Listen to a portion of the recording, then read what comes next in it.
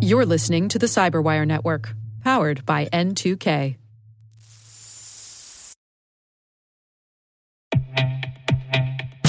With over 8,000 threat hunters analyzing over 65 trillion signals daily, Microsoft works tirelessly with the federal government to keep our nation's data secure. This 30-year-plus partnership is driving mission innovation that is secure by design. Whether optimizing your existing defenses or tackling advanced threats with AI, Microsoft gives you the intelligence and the automation you need to defend at mission scale. Let's work together to stay ahead of emerging threats and secure your mission anywhere. Learn more at aka.ms/fedcyber. That's aka.ms/fedcyber.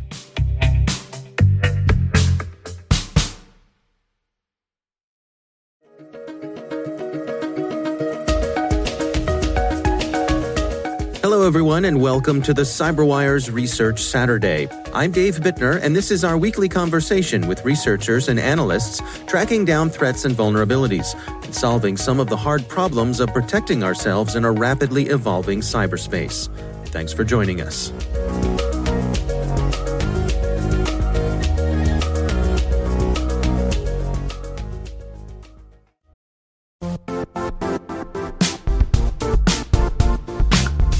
The IT world used to be simpler. You only had to secure and manage environments that you controlled. Then came new technologies and new ways to work. Now, employees, apps, and networks are everywhere. This means poor visibility, security gaps, and added risk. That's why Cloudflare created the first-ever connectivity cloud. Visit cloudflare.com to protect your business everywhere you do business.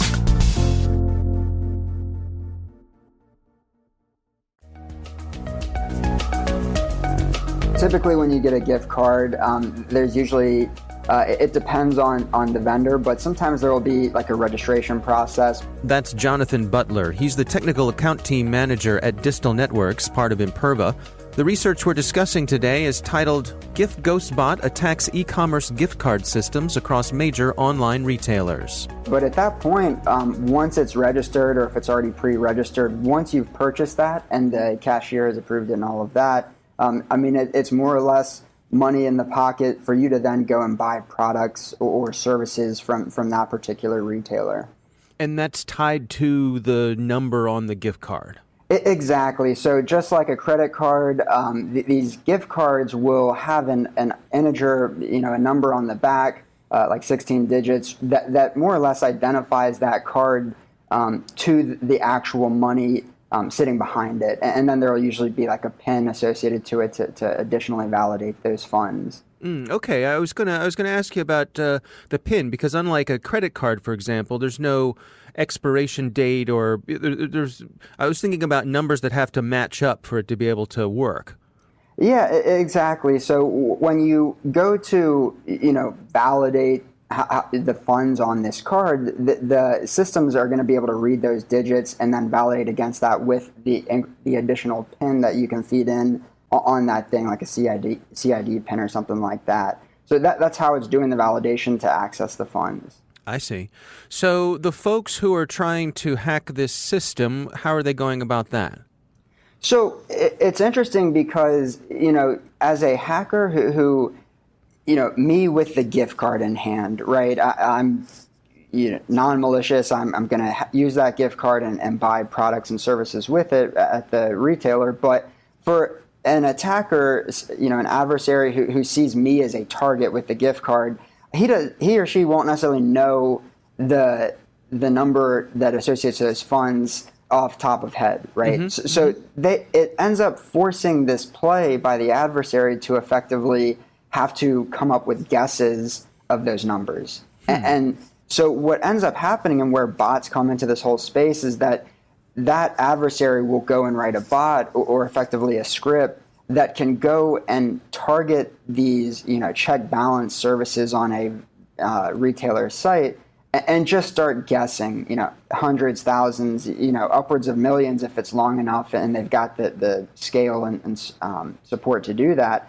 They can just start brute force guessing with no real rhyme or reason But eventually, if they get enough guesses, the probability starts to increase drastically that they'll be able to more or less guess my card. And once they access it, they'll have full access to those funds. And so if they're guessing that number, are they also guessing the PIN as well?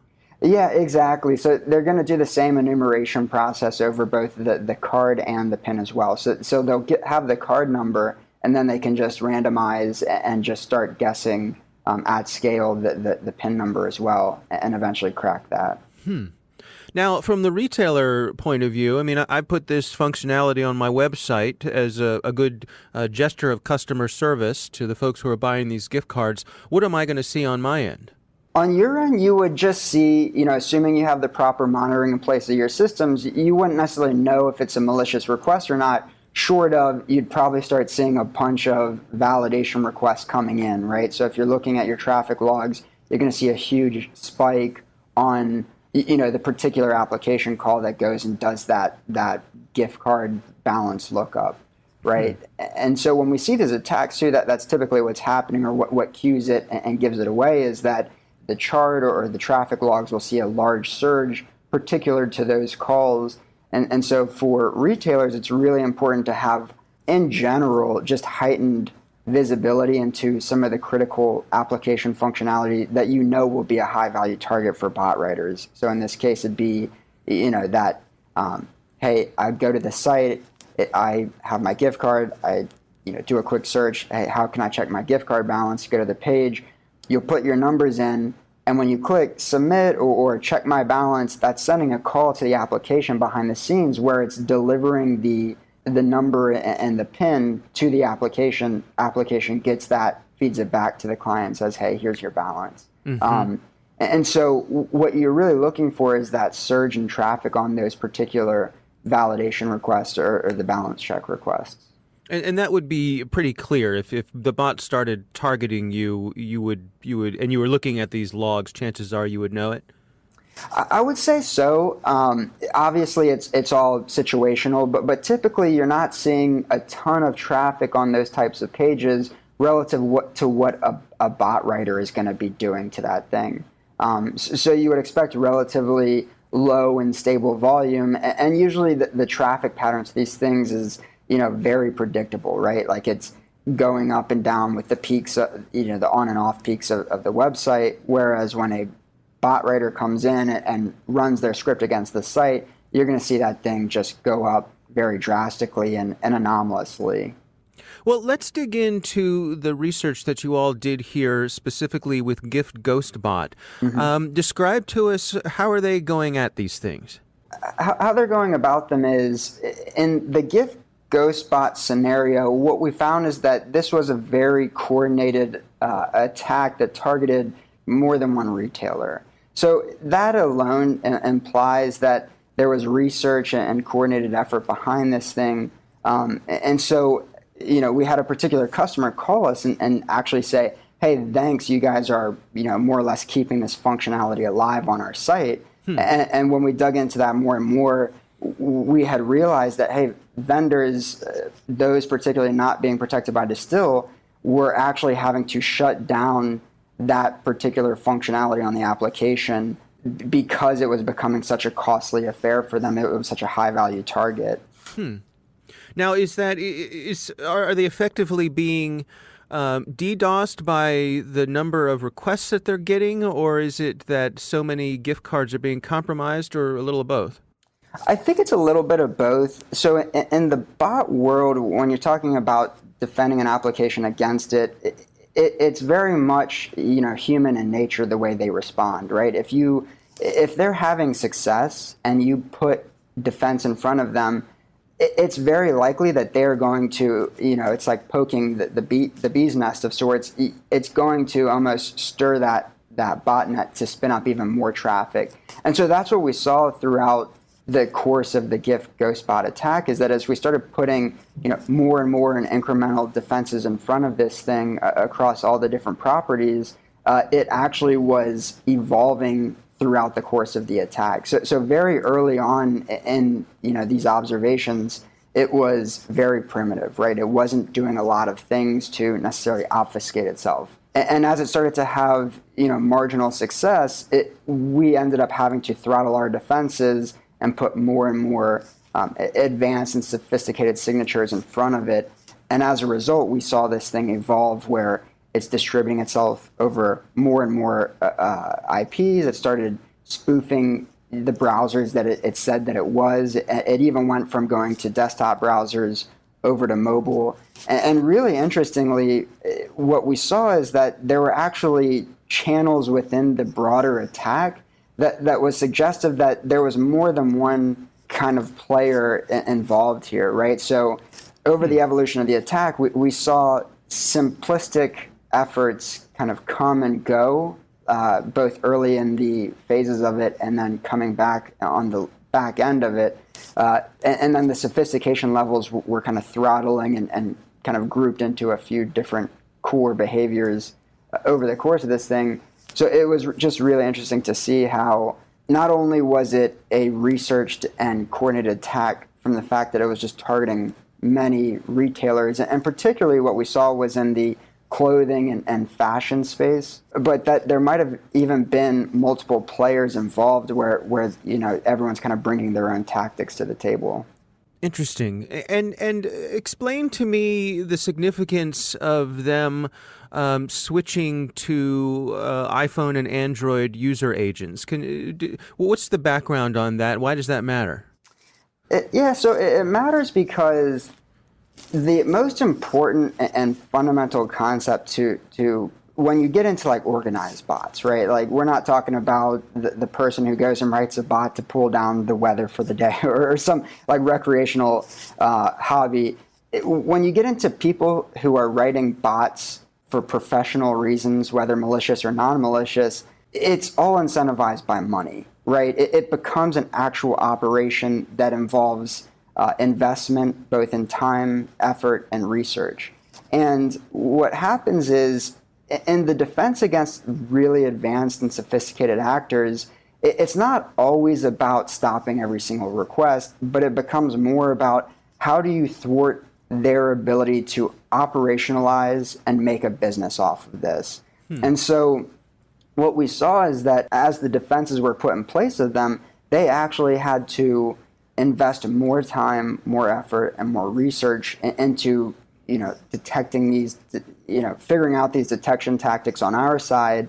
But more importantly, it forced them to have to evolve and move from desktop to mobile. And that actually increases the cost of operations for them, just because those are more expensive devices to get a hold of. And so what ends up happening is as they evolve, you're actually forcing the cost of their operations to go up.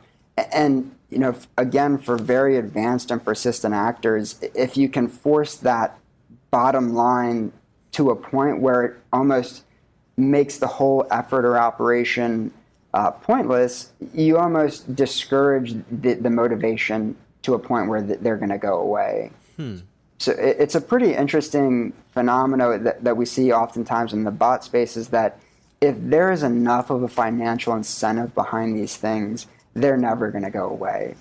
And there's correlations to why that could happen. If you're the only person who has that particular data set, or you're just a high-value target that particularly happens to hold very valuable data sets, you start to correlate the persistence and advanced natures of these attacks to that type of thing.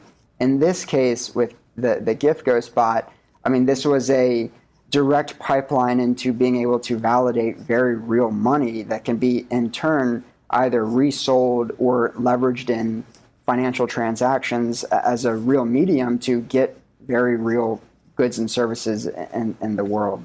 And I suppose from the retailer's point of view, obviously it would be great to shut down these bots altogether, but selfishly, if I just make it harder for them to come at me than the store down the street, that's a good outcome for me as well. Yeah, so the security world is a really interesting one in that defense can be relative, especially in the bot space, right? If you build your defenses just slightly better than, the competitor down the street, you've more or less made it extra difficult to go after you. And so we do see this behavior where bots tend to go towards the path of least resistance that still allows them to accomplish their goal. So you putting up even medium effort, medium level defenses, and if your competitor or competitors don't have those, you've really secured yourself from being less of a target for those bot writers.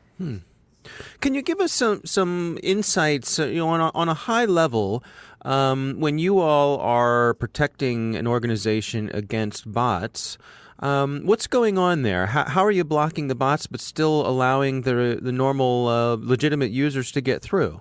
Yeah, so for Distill, now Imperva, the way our bot detection system is built is that when a client makes a request to an application, we're doing a series and multi-layered interrogation against that client to ultimately make a decision around, hey, are you human or not? And so some of those interrogation steps get down to very simplistic things like, hey, is your user agent legitimate? Are you coming from a valid source? Or are you coming from like a hosting center?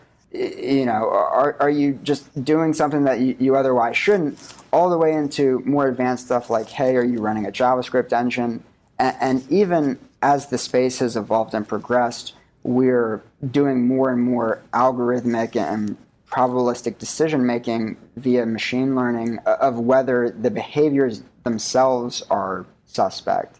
And so all of this decision-making is happening in real time on every request, very seamlessly. And so when our customers are leveraging our platform and technology to effectively protect their applications and endpoints, we're more or less running those interrogations and making very real-time programmatic decisions that ultimately know how to siphon out the bot traffic while still allowing someone who's just going to the site non-maliciously and there to help promote and generate revenue for that business.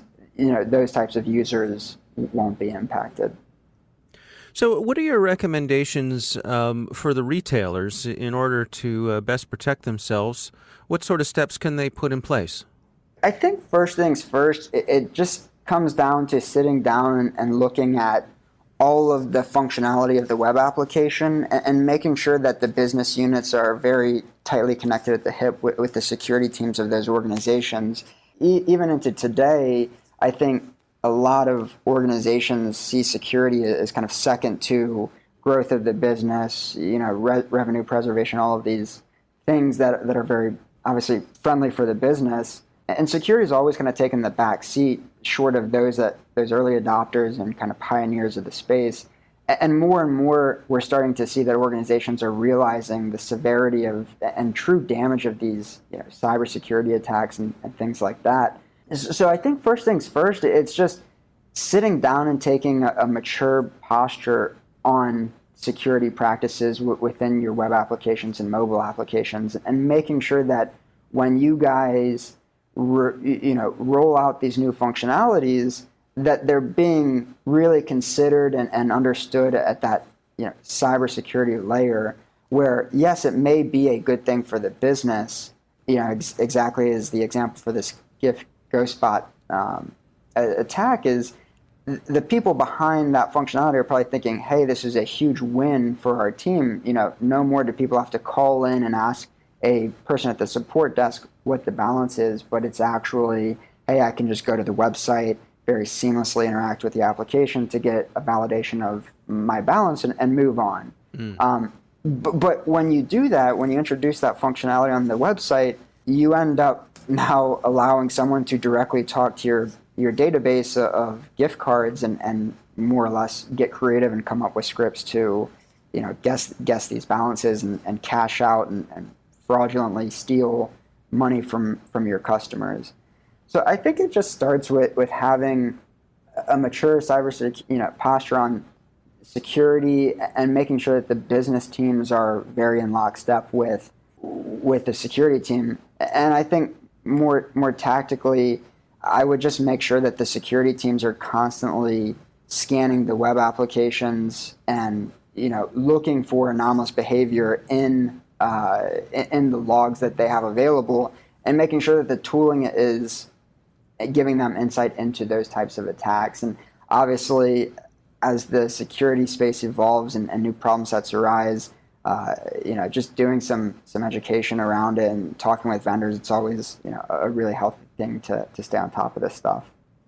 Is there anything to be gained by doing any kind of rate limiting or things like that to keep it within the range of normal requests you would expect, but keep these high volume requests from being able to go through? I think that's really where it gets interesting, and where the problem set really starts to get complex, is that a person looking at this who may not have boots on the ground and like their nose close to the grindstone sees it as, hey, this is a huge flood of traffic.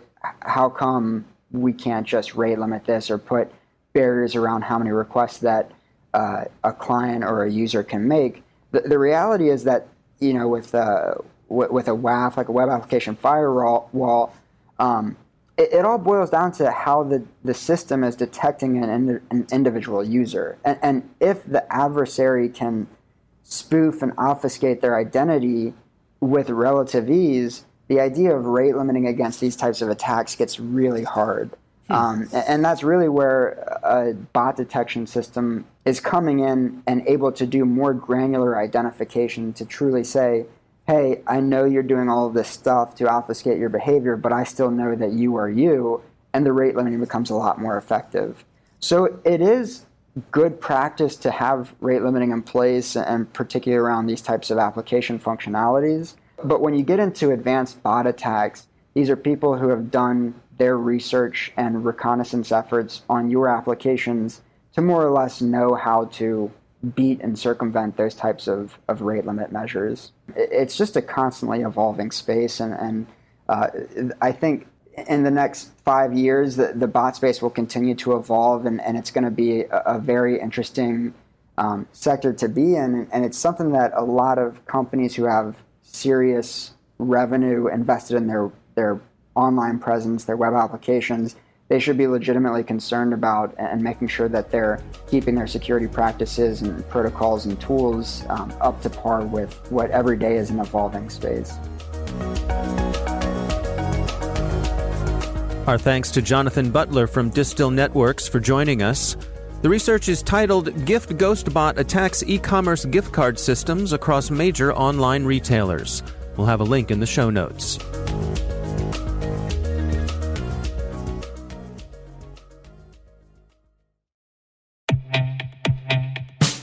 And now, a word from our sponsor, Syxsense. Syxsense provides award-winning cloud-based automated endpoint and vulnerability management solutions to streamline IT and security operations. With its advanced platform, businesses gain complete visibility and control over their infrastructure, reducing IT and security risks and optimizing operational efficiency. With Syxsense, you'll get real-time alerts, risk-based vulnerability prioritization and remediations, and an intuitive automation and orchestration engine so you can focus on your core business goals, confident in the knowledge that your enterprise is secure, compliant, and running smoothly. To learn why enterprises choose Syxsense, visit syxsense.com.